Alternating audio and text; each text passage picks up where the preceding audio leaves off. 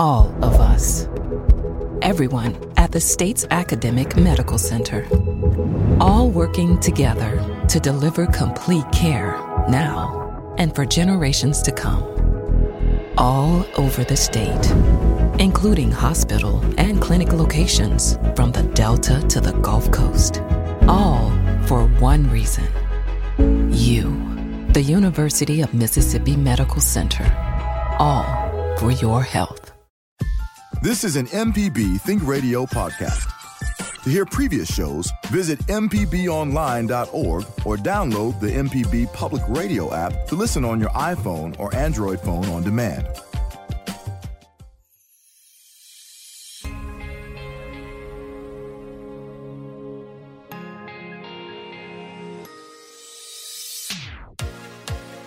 From MPB Think Radio, this is Southern Remedy Healthy and Fit.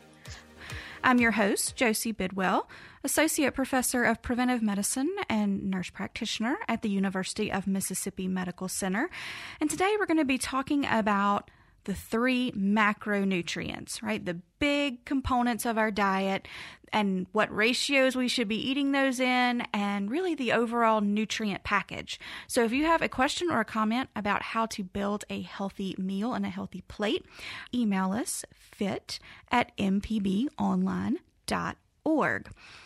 All right, so I'm going to start with kind of what are macronutrients? Well, when we think about food and nutrition, we can roughly break things down into macronutrients, and macro, of course, means big, so the big building blocks of our nutrition, and then micronutrients. And micronutrients are largely what we think of as things like vitamins and minerals. And I'm going to cover those in another show, so stay tuned for that. But today we're going to focus in on the big 3. So what are the big 3?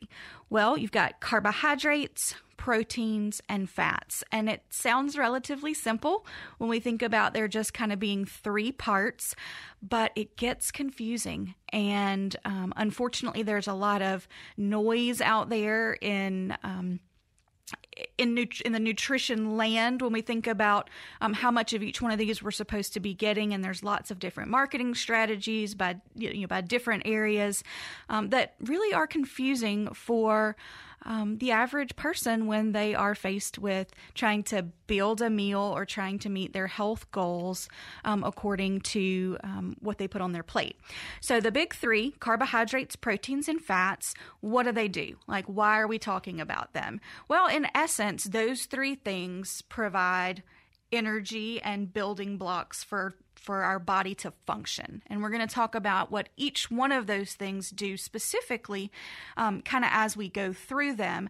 But it's easy to kind of just think about them in terms of energy, right? They each have a calorie number associated with them, and calories are a unit of energy that we use to do the work of living, okay? So how much should we be getting, right? Well, that really depends on who you ask. Everybody has an opinion about how much carb you should have, how much fat, how much protein. But if we look at the dietary guidelines for Americans, right? And so those are updated, and we have a brand new set that came out very, very recently. But it gives us a general kind of guide to look at, right? And so in general, we want about 45 to 65% of our calories, of our daily caloric intake, to be from a carbohydrate source. Okay, about 20 to 35% from fat, and about 10 to 35% from protein. So those are kind of wide ranges in there. Why do we have such wide percentages when we look at these 3 macronutrients? Well, it's going to vary depending on your individual goals, right? Whether you're trying to lose weight, maintain weight, gain weight, whether your activity level, right? So whether you're relatively sedentary or you're very, very active, and then anywhere along the continuum of those things, whether you're trying to, really build muscle for, whatever reason, and then medical conditions that you have, right? Maybe we're trying to control diabetes or work on your cholesterol levels or your blood pressure levels, or maybe you have liver or kidney disease. That's going to impact kind of how we break out these macronutrients. And so I say all those things to kind of highlight the fact that there's no one specific kind of diet or calorie count that is going to be applicable for everyone. Okay, that's why I really do encourage you, if you're thinking about making a dietary change, to speak to your healthcare provider or a registered dietitian. They are the experts in nutrition to help you determine what your calorie count should be in relationship to all the other things that I mentioned, right? Any medical conditions you have, any medicines that you are on, because that can affect what types of foods you should or shouldn't be eating on the regular, and whether, what kind of actual calorie amount that you need, dependent on all of those different kinds of things.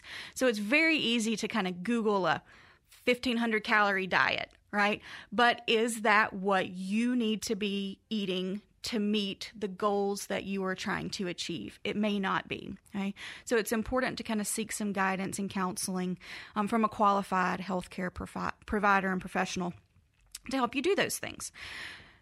So if we think about the breakdown I just gave you there, the next question I always ask myself is, well, what are we getting, right? What are we as Americans getting? And actually, we look pretty good when we just look at the percentage breakdown.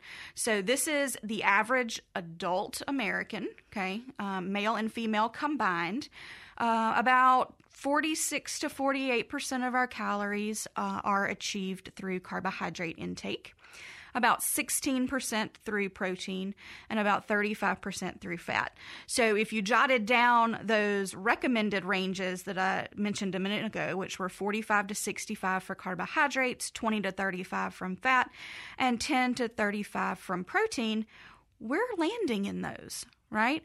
So that should make you scratch your head, right? Because we know that adult Americans have a high number of chronic disease, right? And a lot of those are chronic diseases that can be tied back to lifestyle, from what we're eating, how we're moving, our sleep, our stress, alcohol, those types of things all rolled up into one. So if we're meeting these guidelines, why do we have so much chronic disease? Well, not all carbs are created equal, not all fats are, and not all proteins are. So we need to see what we're actually eating in those groups to determine whether it's pushing us towards health or it may be hindering that a little bit. So there's actually a kind of a calculation score out there called the Healthy Eating Index. And it looks at kind of a set of food, right? So what someone is eating and how that ranks next to the dietary guidelines, right? That focus on fruits and vegetables and grains and lean proteins, those types of things. And the maximum score is 100 and the lowest score is 0. And so the average score of Americans, all ages, all genders, is 58, right? So if you think about that as 58%, right, we're kind of failing there when you look at that number. And so what is the high and what is the low? Actually, the highest score of any age group is in our little ones, ages 2 to 4, and their score is 62. So it's not that great as well. And the lowest is 49, which is in our kiddos 14 to 18 years of age, right? So we really got some work to do when it comes to getting in quality nutrition in our adolescents. So that average score of 58, right? How do they get to that, right? Well, there's two kind of buckets that they look at. One is called an adequacy score. And so that tells us how well we're doing in terms of the things we should be eating, like fruits, vegetables, and whole grains. And then there's a moderation score. So that tells us how well we're doing in terms of things we should eat less of, like sodium and saturated fat, right? And so they look at those things. And unfortunately, we score relatively low on fruits, veggies, and grains. And we score, so the moderation score is low, which actually means a high consumption because we don't want to be consuming these, of things like sodium and saturated fat. So while we overall may be hitting these big targets of the percent of our calories that are coming from these macronutrients, when we really dig into what we're consuming, we're choosing things that are kind of pushing us closer to chronic disease and less away from health. All right, we're going to dive into carbohydrates in just a second, but I do want to circle back around and talk about calories very briefly and nutrition labels. So when you flip a package over and look at the nutrition labels, first of all, kudos for looking at the nutrition label. It's got lots of great information on it that we want you looking at. But you'll often see percentages on there. So you'll see maybe total carbohydrates and a percentage, and total protein and a percentage, those kinds of things. What does that percent mean? Where do we come up with it?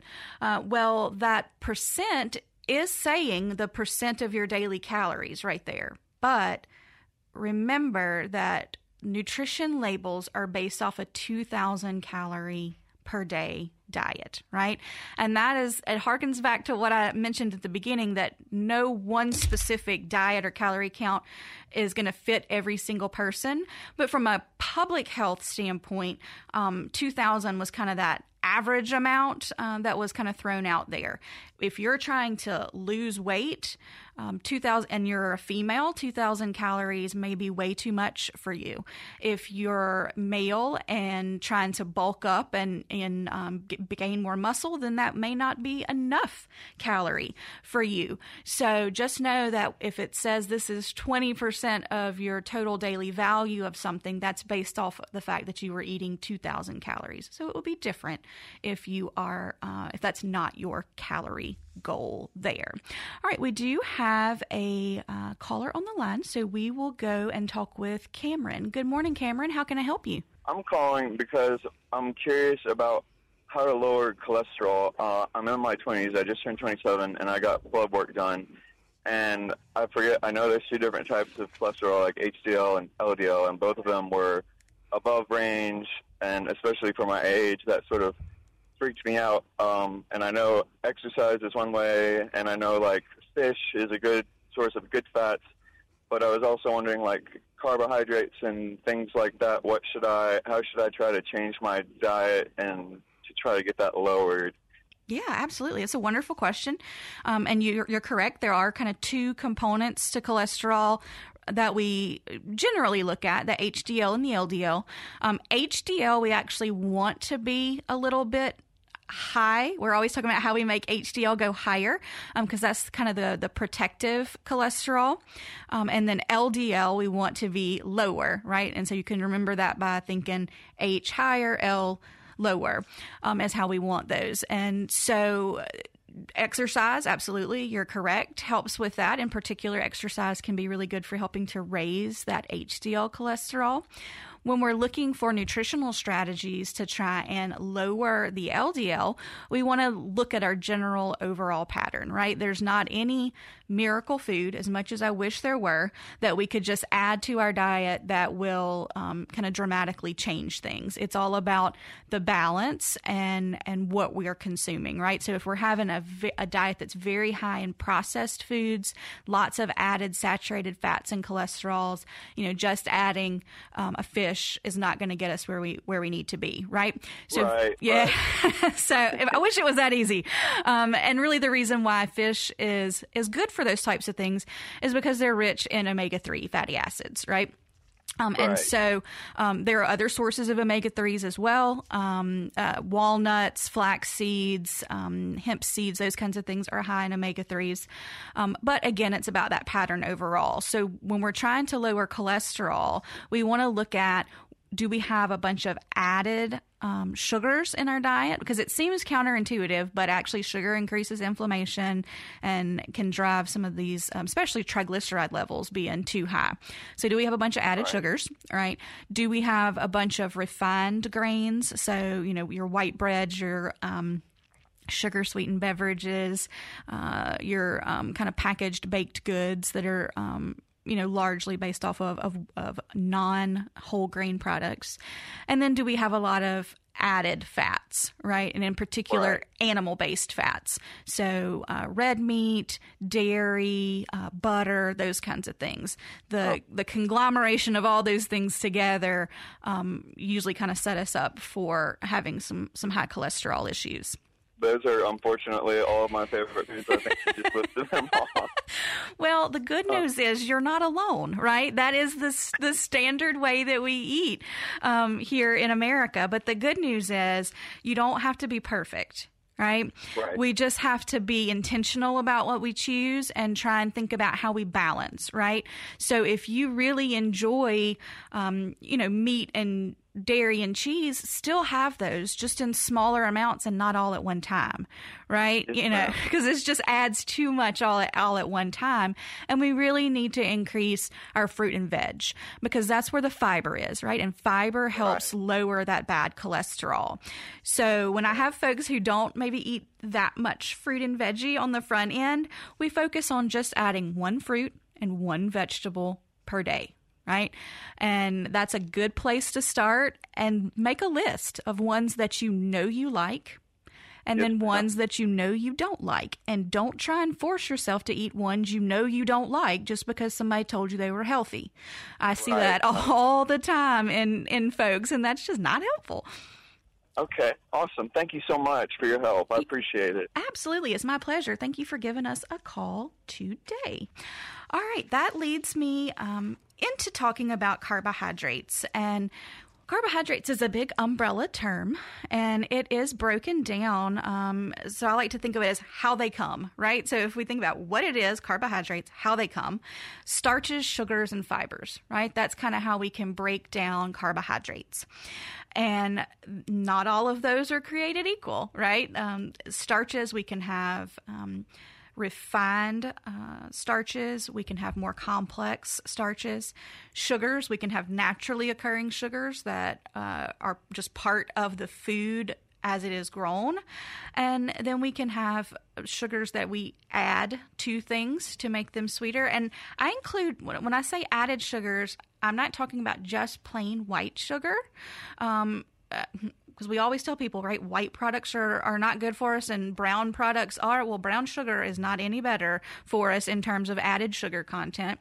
And then your things like agave, maple syrup, honey, those are still added sugars when we're adding them to things, right? They may not have quite as impact on glycemic load, and they may not have as much impact on underlying inflammation, but we're still adding sweetness to things. And then fibers, right? And fiber is something that we largely as a species do not get enough of. And I'm not even going to limit that to just Americans, just humans in general don't get enough fiber. And as I mentioned to Cameron during his call, fiber is one of those things that helps us lower cholesterol. Fiber in a food is also not digested and available to raise your blood sugar. So when we look at carbohydrate counts, I always want to see where are those carbs coming from. Are they coming from sugars? Are they coming from fiber? And those kinds of things. Because if it's coming from fiber and it's a big chunk of it is coming from fiber, then I am less concerned about how that's going to impact blood glucose. All right, so the take home when we're talking about carbohydrates is that the quality of the carb is more important than the number. I know a lot of people get very kind of fixated on what's the number of these things that I should be eating, right? And that may be appropriate if we're trying to match medications, in particular insulin, to our meals and do carb counting that way. But in general, the quality of the carb is going to trump the number that we're trying to meet any day of the week, right? So it's more important that each carbohydrate comes from a whole food source as much as possible than to follow a very strict, restrictive diet. Again, unless that is something that is being medically delivered to you by your healthcare provider. So I have kind of 5 tips for adding healthier carbohydrates to your diet. Okay, and the first one is to try a whole grain for breakfast, right? I know a lot of people don't eat breakfast, at least a lot of the people that come to see me as patients when I'm doing dietary recall, they'll say, well, I skip it, right? And I usually follow that up with, tell me why you're skipping breakfast, right? Is it a time issue? Is it a I'm not hungry issue? Is it a I don't know what to eat during this time? And it's often a combination of all of those different types of things. But when we look at all the people on the National Obesity Registry who have lost at least 20 pounds and kept it off, the majority of those, about 80%, eat breakfast, right? So it can be a really good strategy for kicking your day off right with some good nutrients. So trying a whole grain for breakfast, what does that mean, right? Well, a lot of times people think that means it has to be oatmeal. And it doesn't, right? It absolutely can be oatmeal. I love oatmeal, have it almost every single day, but it doesn't have to be. Maybe you're a cold cereal kind of person because that's really easy to grab and kind of get out the door with.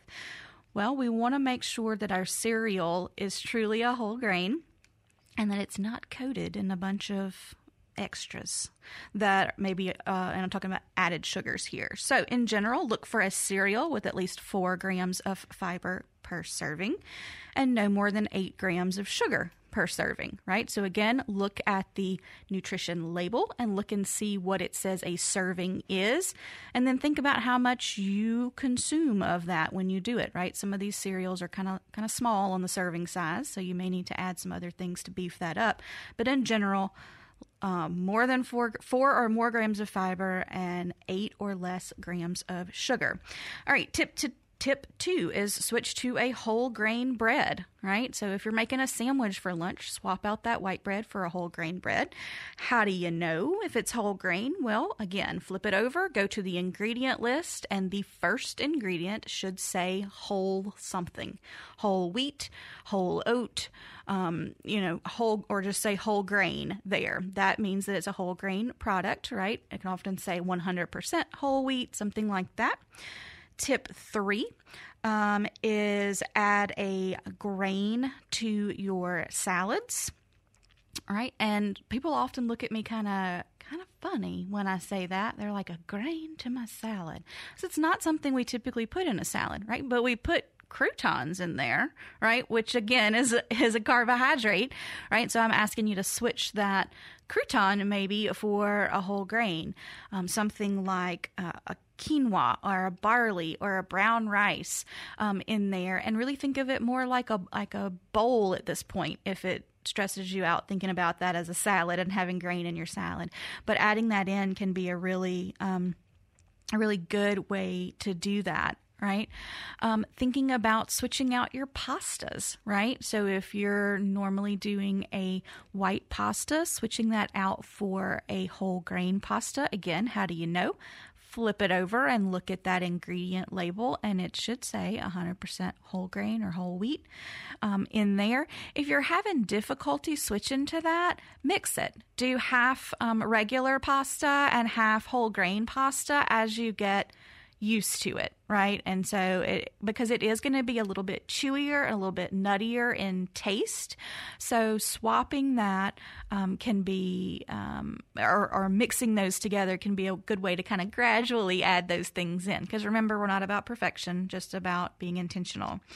And the last kind of tip I have for carbohydrates is to choose a whole fruit instead of fruit juice. Now, I'm not hating on fruit juice. It just gets rid of all the fiber when we juice a fruit, right? When you juice it, you throw away all the fiber, and all you're left with is the water, the vitamins and minerals, and the naturally occurring sugar. And I know you're listening and thinking, but you said naturally occurring sugar is fine, and it is.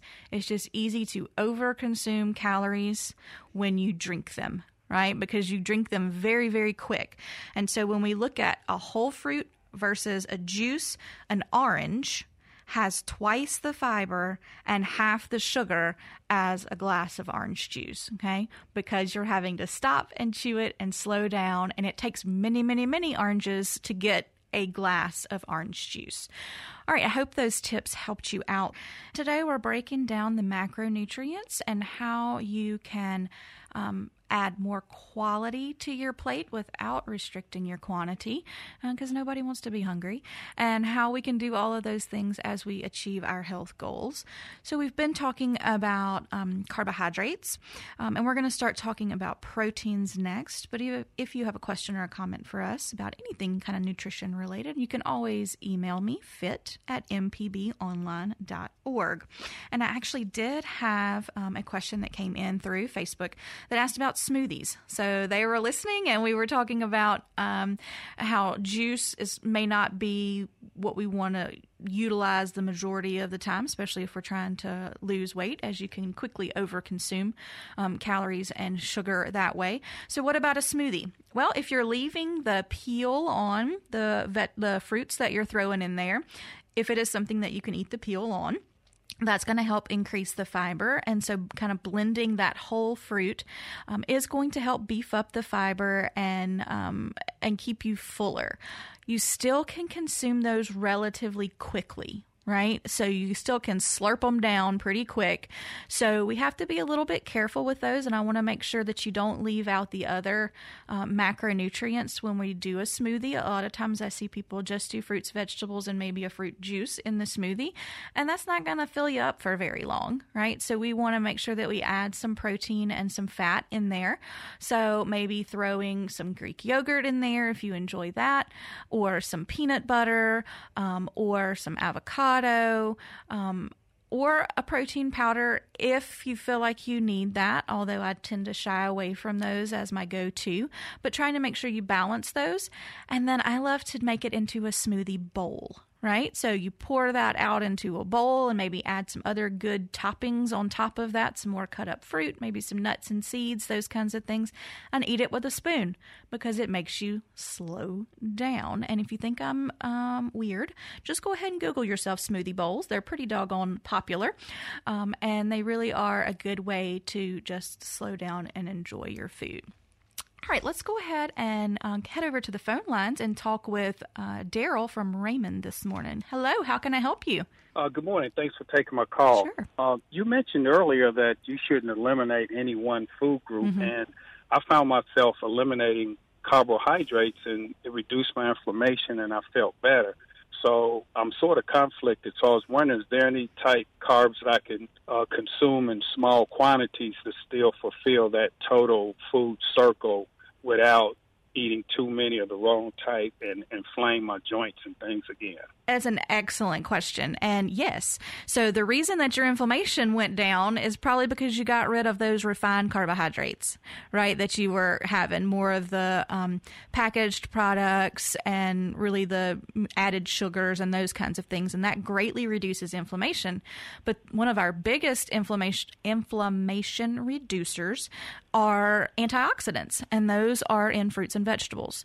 So thinking about things like berries, which are a great addition to an anti-inflammatory diet, especially things like blueberries, strawberries, raspberries, those kinds of things. Your dark green leafy vegetables are another great source of antioxidants, as well as your things that are red and purple, so purple onions and red bell peppers and really the whole rainbow of things there. So it's fine to cut back on your refined carbohydrate products. I can absolutely endorse that, but what you're missing out on when you eliminate all carbohydrates is the fiber. And that's really what's so important for maintaining heart health and gut health. And then you're missing out on a lot of the antioxidants and vitamins and minerals when you eliminate those. Okay, thank you. That answers my question. I appreciate it. Absolutely. Thank you so much for giving us a call today. I really appreciate that. And it was a wonderful question. And it's something that I wholeheartedly agree with when I get a lot of people who want to try the ketogenic diet, and I kind of push back on them a little bit on that. But what I can definitely agree with is getting rid of the junk or cutting back on the junk. So our chips and cookies and cakes and added sweetened products, those kinds of things. You are going to feel better and you are going to lose weight when you do those kinds of things.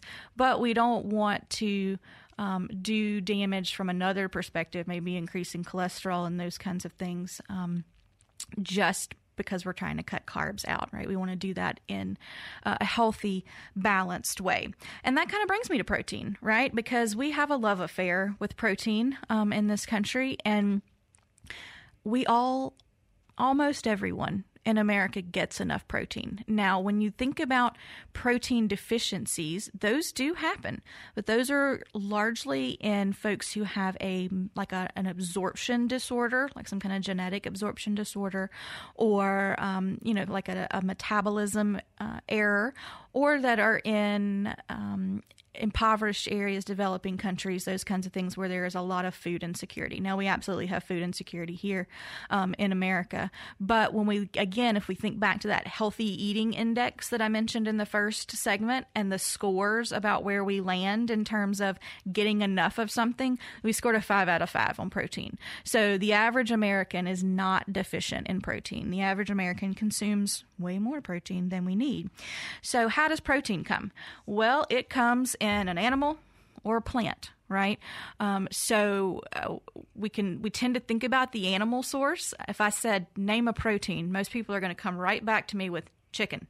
That's what they're going to say to me. And it absolutely is a great source of protein, but it does come with other things in that nutrient package.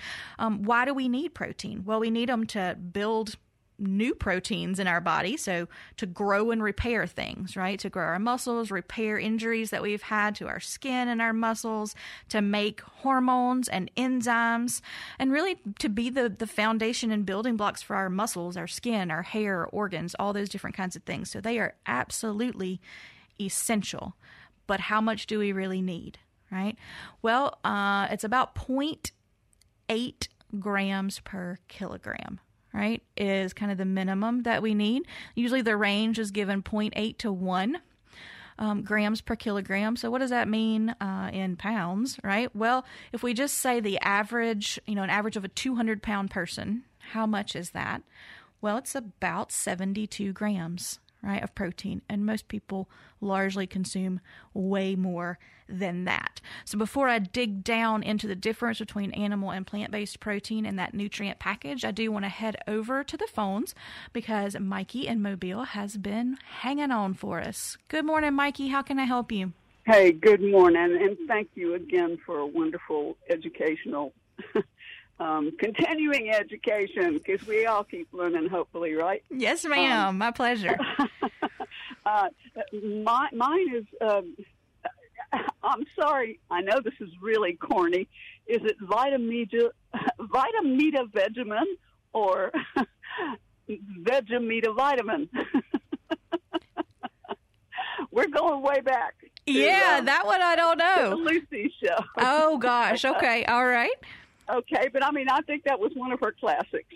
And for some reason, that keeps popping in my mind over and over during this, what you've been educating us about, Mm-hmm. The balance of all of it and the preparation of it, of course, changes things. And I know that you know a great deal more than I. I've been thinking about the possibility of going ahead and trying an air fryer. Because, first of all, it would hopefully knock down the fat consumption, and still let me keep the carbohydrate, which is the veggies and the plant-based stuff like that. And if for those who might cook who don't want, they want meat, give me meat.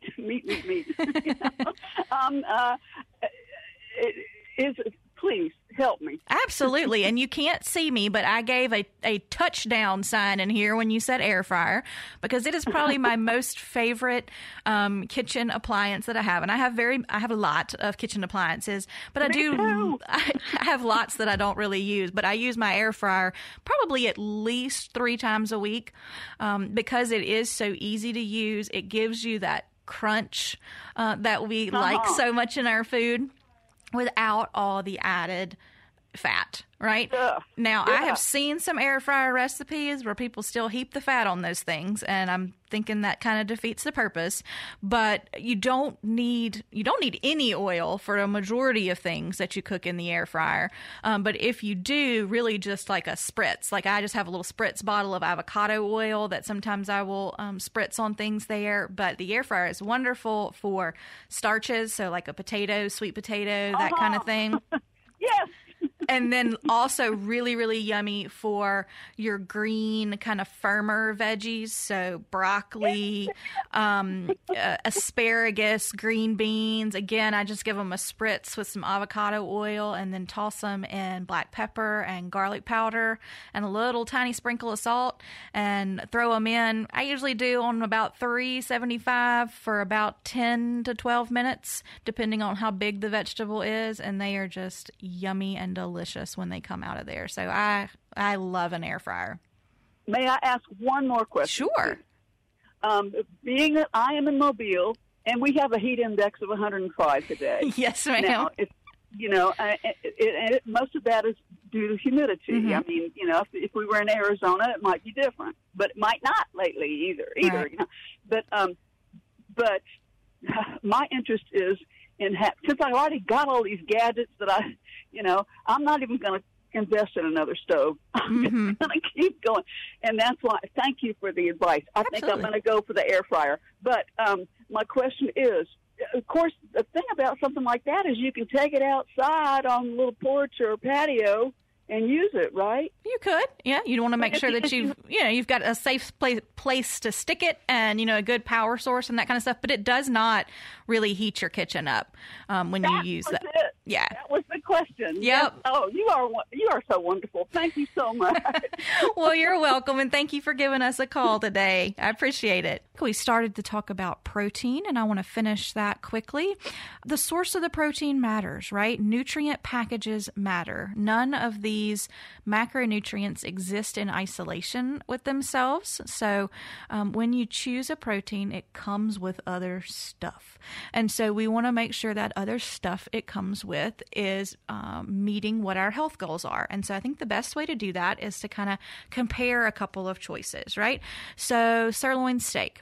All right, or a red meat. So a 4-ounce serving of that is about 33 grams of protein. That's a fair amount of protein, especially if we think back to that 200-pound person needing about 72 grams per day, right? That's a good chunk of it. But it also comes with 5 grams of saturated fat and no fiber, okay? What about ham, right? So ham is a little less protein for the same amount, right? For the same 4 ounces, 22 grams of protein, less fat, 1.6 grams of saturated fat, no fiber again, but then almost 1,500 milligrams of sodium. And if you have high blood pressure, that's your daily goal is 1,500, right? Right there in that one food item.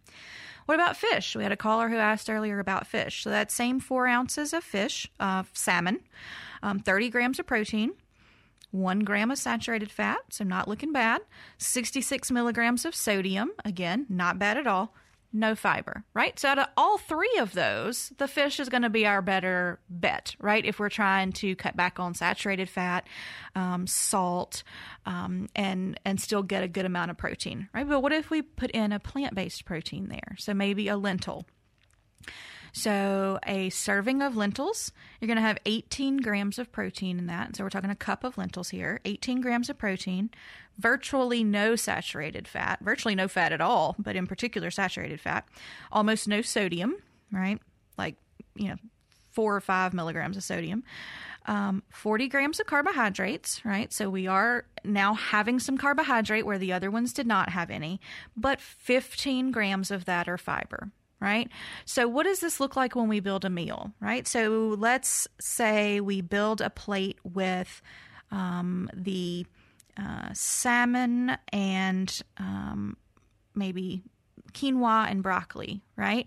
So we're still going to get some good fiber from that, some good protein from that. But if we switch that salmon out and put the sirloin steak there, now we're automatically going to get a whole lot more saturated fat. And if we put the ham in, we would have a whole lot more sodium that we added to that. If we did our lentils in this case, right, and we did lentils, we did a half a cup of quinoa, we did a cup of broccoli, we're going to wind up with 25 grams of protein, because there is protein in broccoli, although people don't tend to think about it. It's in there. There's certainly protein in that quinoa, right?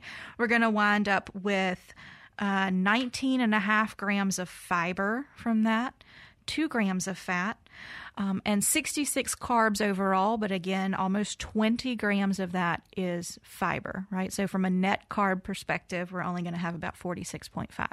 So that's going to keep you full because it's packed full of fiber, right? It's going to help with that cholesterol. It's going to help with that gut health and helping you have a nice, good bowel movement, all of those different kinds of things. So again, it doesn't mean you have to eat that every meal, right? But if we make the majority of our proteins plant-based, and then we add in some of those things like the fish, right, we're able to stay under a fat and a sodium goal while also having lots of fiber and antioxidants. All right, in the last few minutes of the show, I want to touch on fat because it is a very misunderstood macronutrient. But how do they come? Well, they come saturated, unsaturated, and trans. And we do need them. You need fat in your diet. It supplies us with fatty acids that we can't make. It helps us absorb our fat-soluble vitamins, which are vitamins A, D, E, and K. It also helps to insulate and protect us, help us regulate our body temperature and protect our organs. And it's pretty doggone important for building a cell membrane and maintaining cellular function. So again, the take home is the type matters, and so does the nutrient package, right? So we want to look for unsaturated fats instead of saturated. Saturated are largely going to be solid at room temperature, so butter, Crisco, coconut oil, those kinds of things. They're usually animal-based, but there are 2 plant-based sources of saturated fat. That's coconut and palm oil. Be wary of shelf-stable baked items, right? Trans fat is hidden in a lot of those because it makes it shelf stable, makes that oil shelf stable in there. And so a lot of you will say, well, my package says 0 trans fats. Well, legally, they can label it as 0 trans fat as long as it has less than half a gram per serving. But serving sizes are often small, and we eat more than what it says a serving size is. So if you eat 4 servings of that and it has up to a half a gram in it, then you are consuming some trans fat. So be cautious about, again, those packaged baked goods that are shelf stable and things like refrigerated doughs and biscuits and that kind of stuff. And again, those omega-3s are very, very important. And so we mentioned sources of omega-3s earlier in the show, one being fish, and in particular those cold water, fattier fishes like salmon, tuna, mackerel, those kinds of things. But there's also omega-3 fatty acids in plant-based foods like walnuts, flax seeds, chia seeds, hemp seeds, those kinds of things. Remember on your flax seeds that you need to grind those up into a powder before you use them. If you consume the flax whole, then it will not digest and get absorbed, and so you won't be getting the health benefits of that particular product there. This hour has flown by. We had lots of great questions and comments, and I always enjoy talking about nutrition with you guys. If you didn't get your question in today or you want more information about any of the things we talked about, please email me, fit@mpbonline.org. You've been listening to Southern Remedy Healthy and Fit.